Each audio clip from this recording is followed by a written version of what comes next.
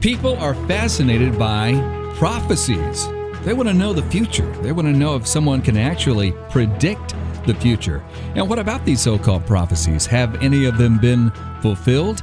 This is Evidence and Answers with Christian apologist, scholar, and speaker Pat Zukeran. I'm Kevin Harris, and we're going to be discussing the Messianic prophecies. And Pat, this time of year, when we start talking about the coming of Jesus Christ, for the first time, we often concentrate on the Messianic prophecies. What do we mean by that? Right, Kevin. You know, one of the most powerful testimonies upholding the deity of Christ is the testimony of prophecy. And this makes Christianity, and especially Jesus Christ, very unique. There's no person that has entered the history of mankind who has so many specific prophecies made about him, and he fulfilled every single one. In fact, J. Barton Payne, in his book, The Encyclopedia of Biblical Prophecy, a massive, massive work, records that there are over 100 prophecies or predictions made of Christ before he ever set foot upon the earth. Wow. Now, we hear about the prophecies of Nostradamus and maybe even prophecies in other religions. Now, how do the prophecies of Christ differ from these? That's a great point that you bring up, Kevin. You know, the Messianic prophecies, the prophecies about Jesus Christ the Messiah, are specific prophecies, and they are not vague. There are numerous Messianic prophecies predicting detailed accounts and events of what is going to happen in his life. So they're quite specific and not vague. A lot of prophecies that you may hear from psychics today, they're quite vague. I remember Gene Dixon predicting that a young ruler will be assassinated, and that's the year that Kennedy got shot. Well, that was a pretty vague prophecy there. There are many young leaders of countries, and in fact, Kennedy's opponent was Nixon, who was a very young candidate at that time as well. Biblical prophecy would have been very specific, naming that presidential candidate, what state he was from, by how many votes he would win, how he would die, the name of his assassin. That's the level of biblical prophecy. Now, you mentioned a very popular person here, Nostradamus. And Nostradamus has hundreds of prophecies written in his book. Most of them were incorrect. There are two that are very popular, and let me just read one of them. And this is supposedly the prophecy of Hitler. And this is the passage regarding the prophecy of Hitler here. It reads like this, Kevin. In the year that is to come soon, and not far from Venus, the two great ones of Asia, Africa, shall be said to come from the Rhine and Ister. Crying and tears shall be at Malta and on the Italian shore. There you go. Do you see the prophecy of Hitler there, Kevin? No. I mean, Hister may sound a little bit like it. But, right, that's it. That's the prophecy that many say predicted Adolf Hitler. And really, it's the word here, Ister. And really, what Nostradamus is talking about here is two rivers, the Rhine and the Ister. In fact, in the commentary here by Ray Comfort, he says Ister is probably the lower Danube River.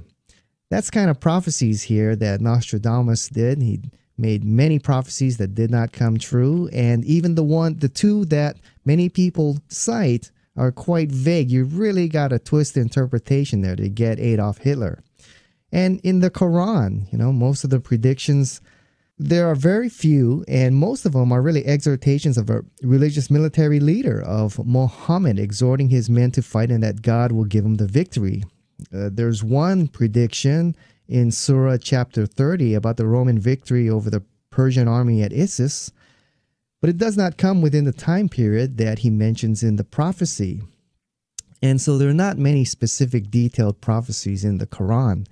Another one, the Book of Mormon, supposedly predicts the discovery of Columbus as he discovered America. Well, the oldest manuscript we have of the Book of Mormon dates in the mid-1800s. And so that's pseudo-prophecy. That's not a prophecy on the level of the Bible. So when it comes to biblical prophecy, the Bible is superior in its number and its detail more than any other religious book that's out there.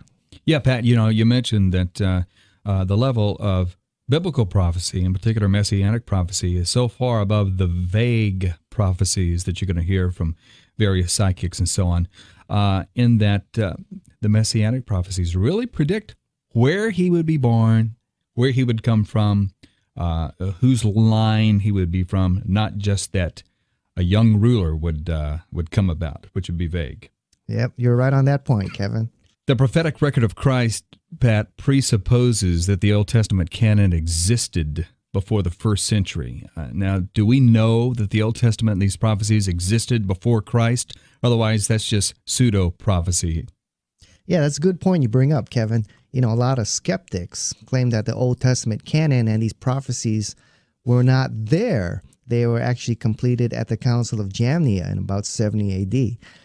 But looking at the historical evidence, we have good evidence that points to the fact that the Old Testament canon was completed centuries before Christ set foot upon the earth. I mean, the Old Testament canon was most likely completed by 400 BC, but many of the books of the Old Testament date much earlier than that.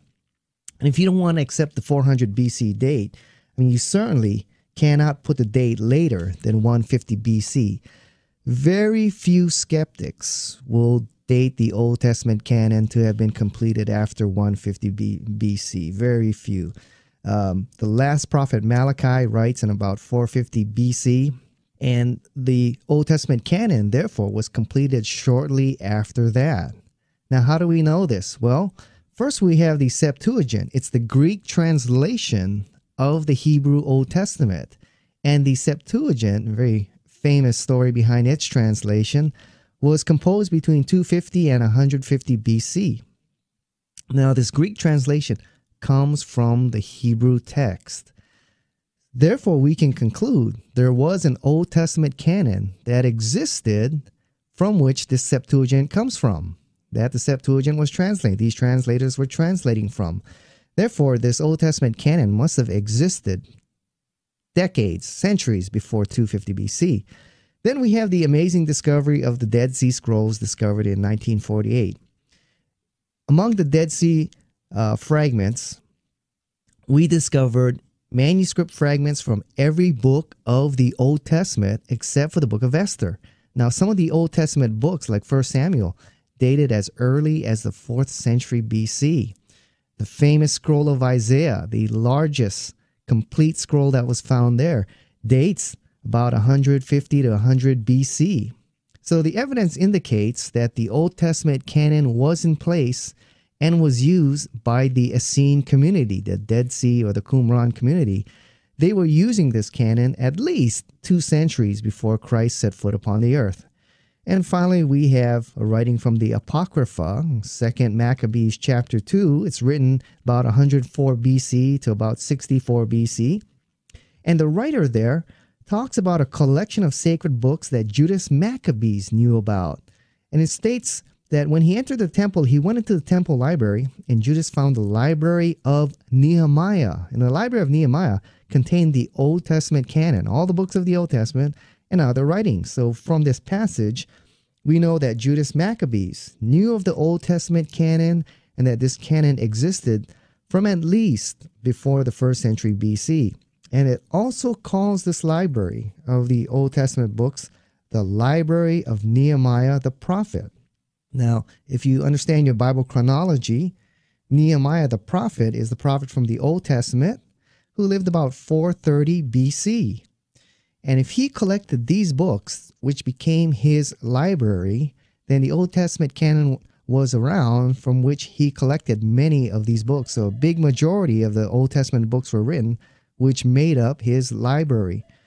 So you put all these historical evidences together, and there's good evidence to believe that the Old Testament canon existed 4 to 2 centuries before the life of Christ, and the prophecies were written well before he set foot upon this earth. Now, that's an important step, because once we can establish here that the Old Testament predates Christ and predates the things that he fulfilled and did in his life, then we can from there determine that, in fact, these weren't written afterward just to make it look like they were fulfilled, but they in fact predate Christ. So, Pat, tell us some of the significant Old Testament prophecies that predicted Christ.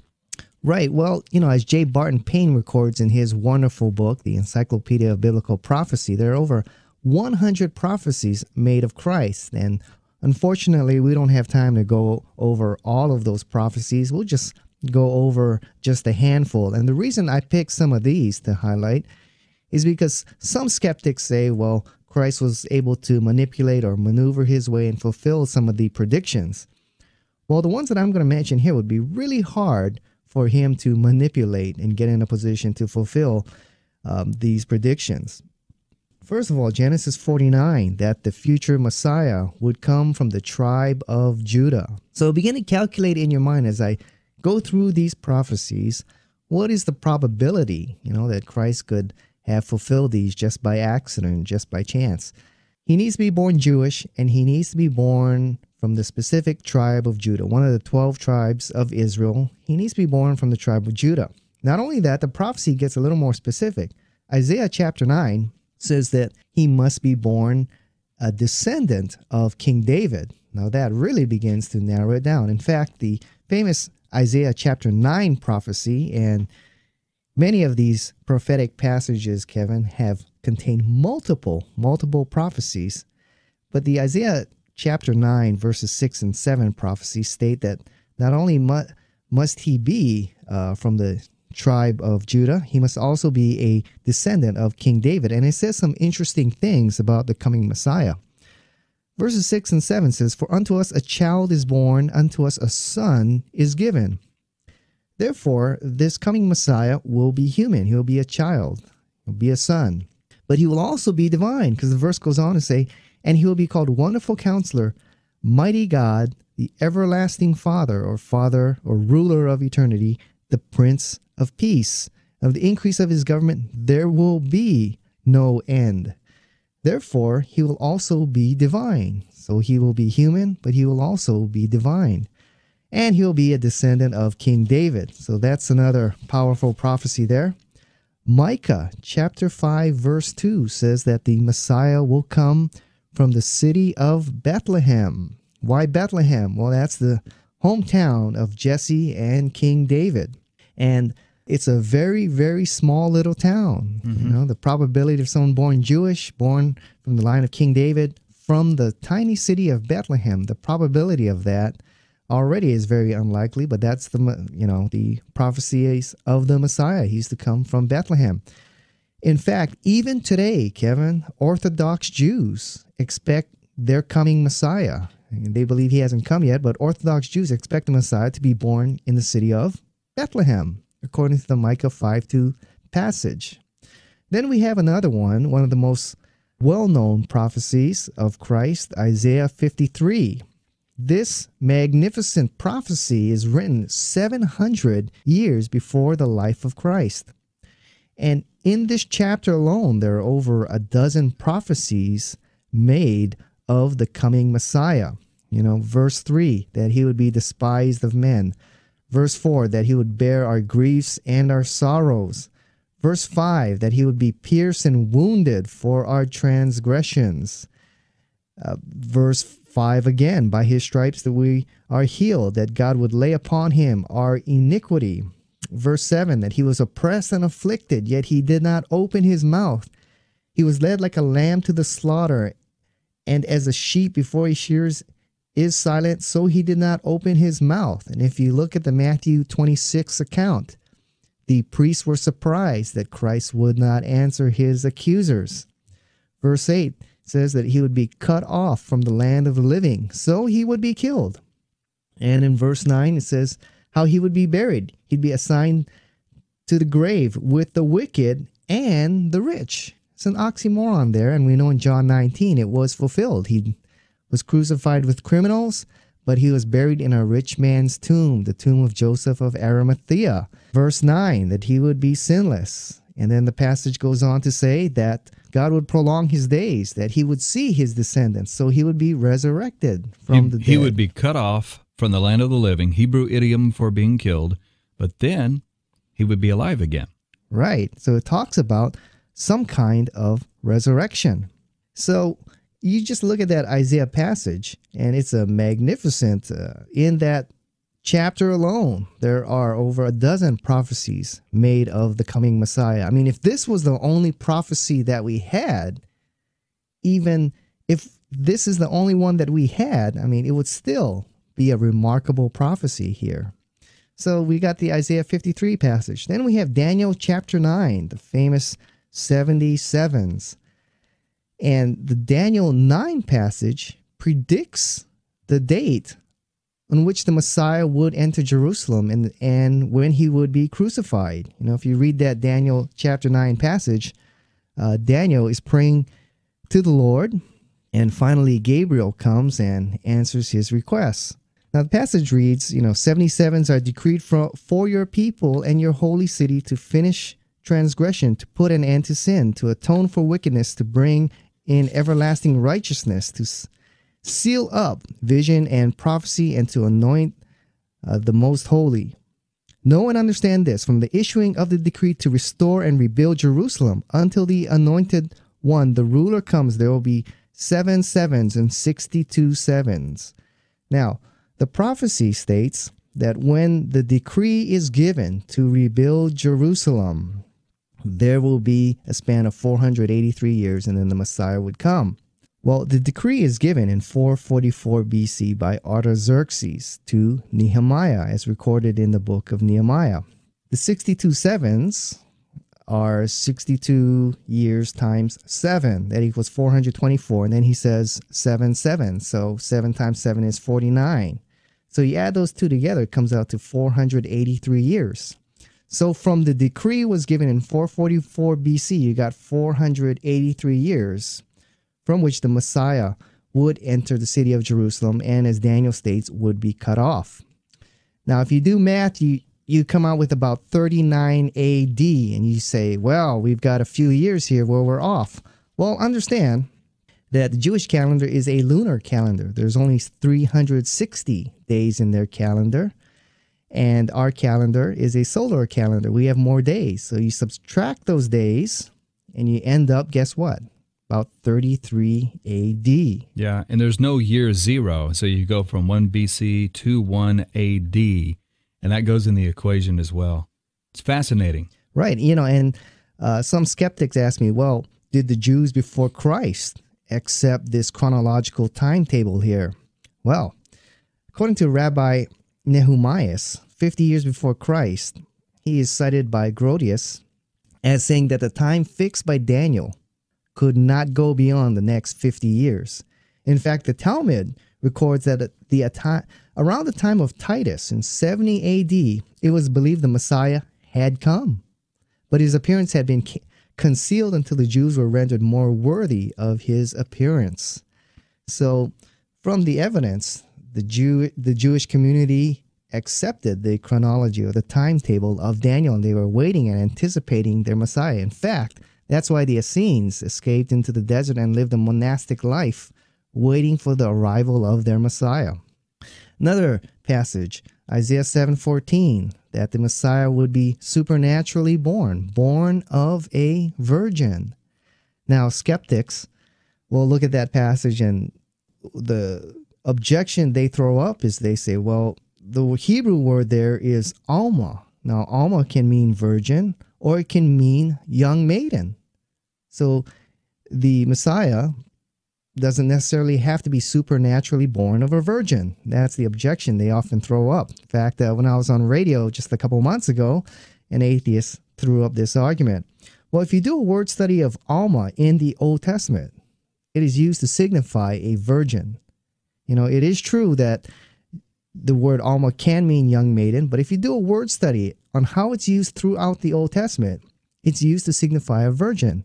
And also the Septuagint, remember, it's translated by devout Jews who translated it, the Old Testament, from the Hebrew into the Greek. The Septuagint, translated 200 years before Christ sets foot upon the earth, translates the word Alma in this passage as virgin. Parthenos. Right. So the Why Jews, in the world did they do that? They must have really understood that it means virgin. That's right.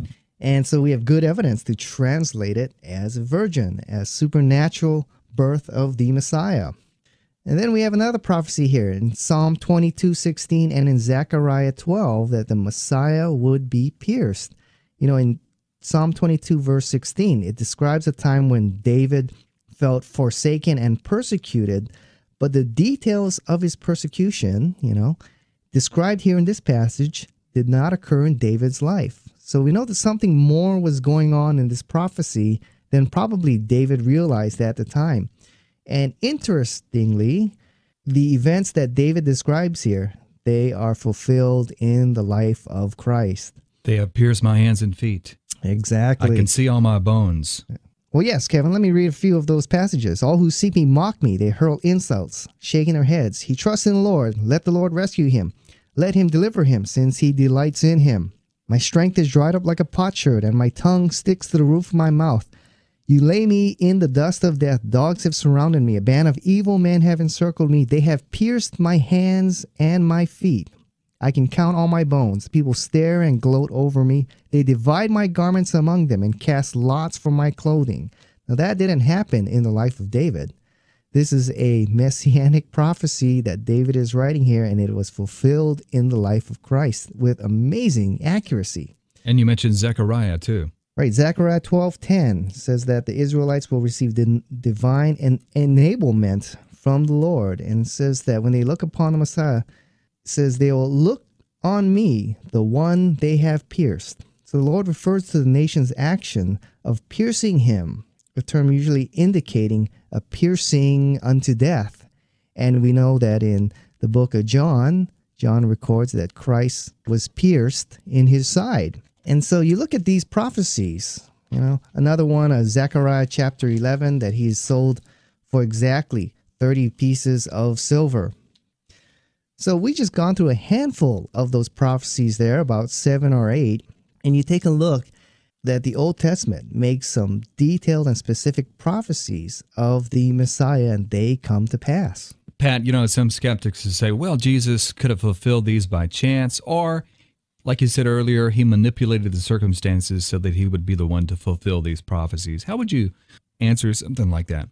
Well, Peter Stoner wrote in his book, Science Speaks, the probability. He did a detailed calculation of the probability of Christ fulfilling just 8 of these prophecies by chance. And what he came out with was this: the probability of Christ fulfilling just 8 of these prophecies by chance is 1/10 to the 17th power. That's 1/10 with 17 zeros behind it.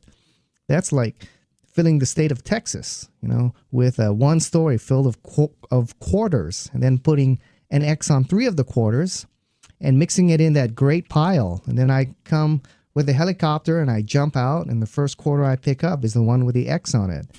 That's how great the odds are. Now, how about 48 prophecies? How about 50? How about when you get to all 100? I mean, you're pretty much, by that time, talking almost a mathematical zero here. Well, what's the probability that Christ somehow manipulated all of this? Well, if Christ could have manipulated all of these prophecies and fulfilled them all, you know what? He is the divine Son of God. Yeah.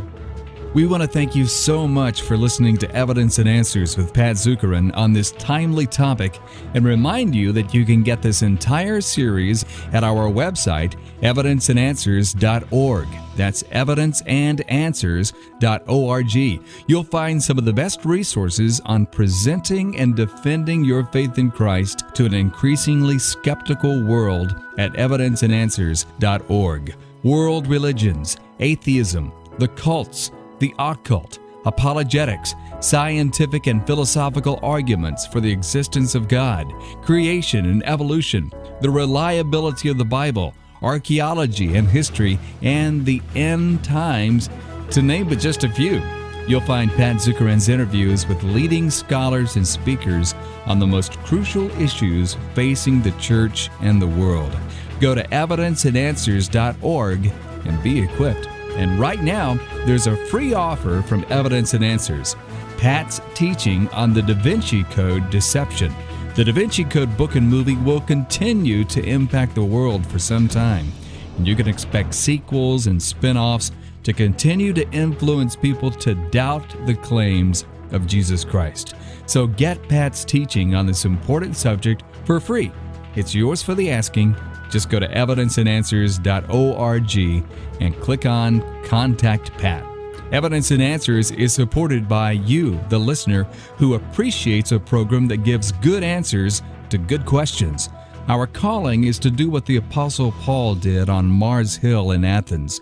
He presented and defended the gospel of Jesus Christ, and we'll help you do the same by the grace of God. Just go to evidenceandanswers.org, and any gift or purchase of resources will be a tremendous encouragement to us. And remember that this entire series is available at evidenceandanswers.org. This has been Kevin Harris. Thank you so much for listening to Evidence and Answers with Pat Zukeran.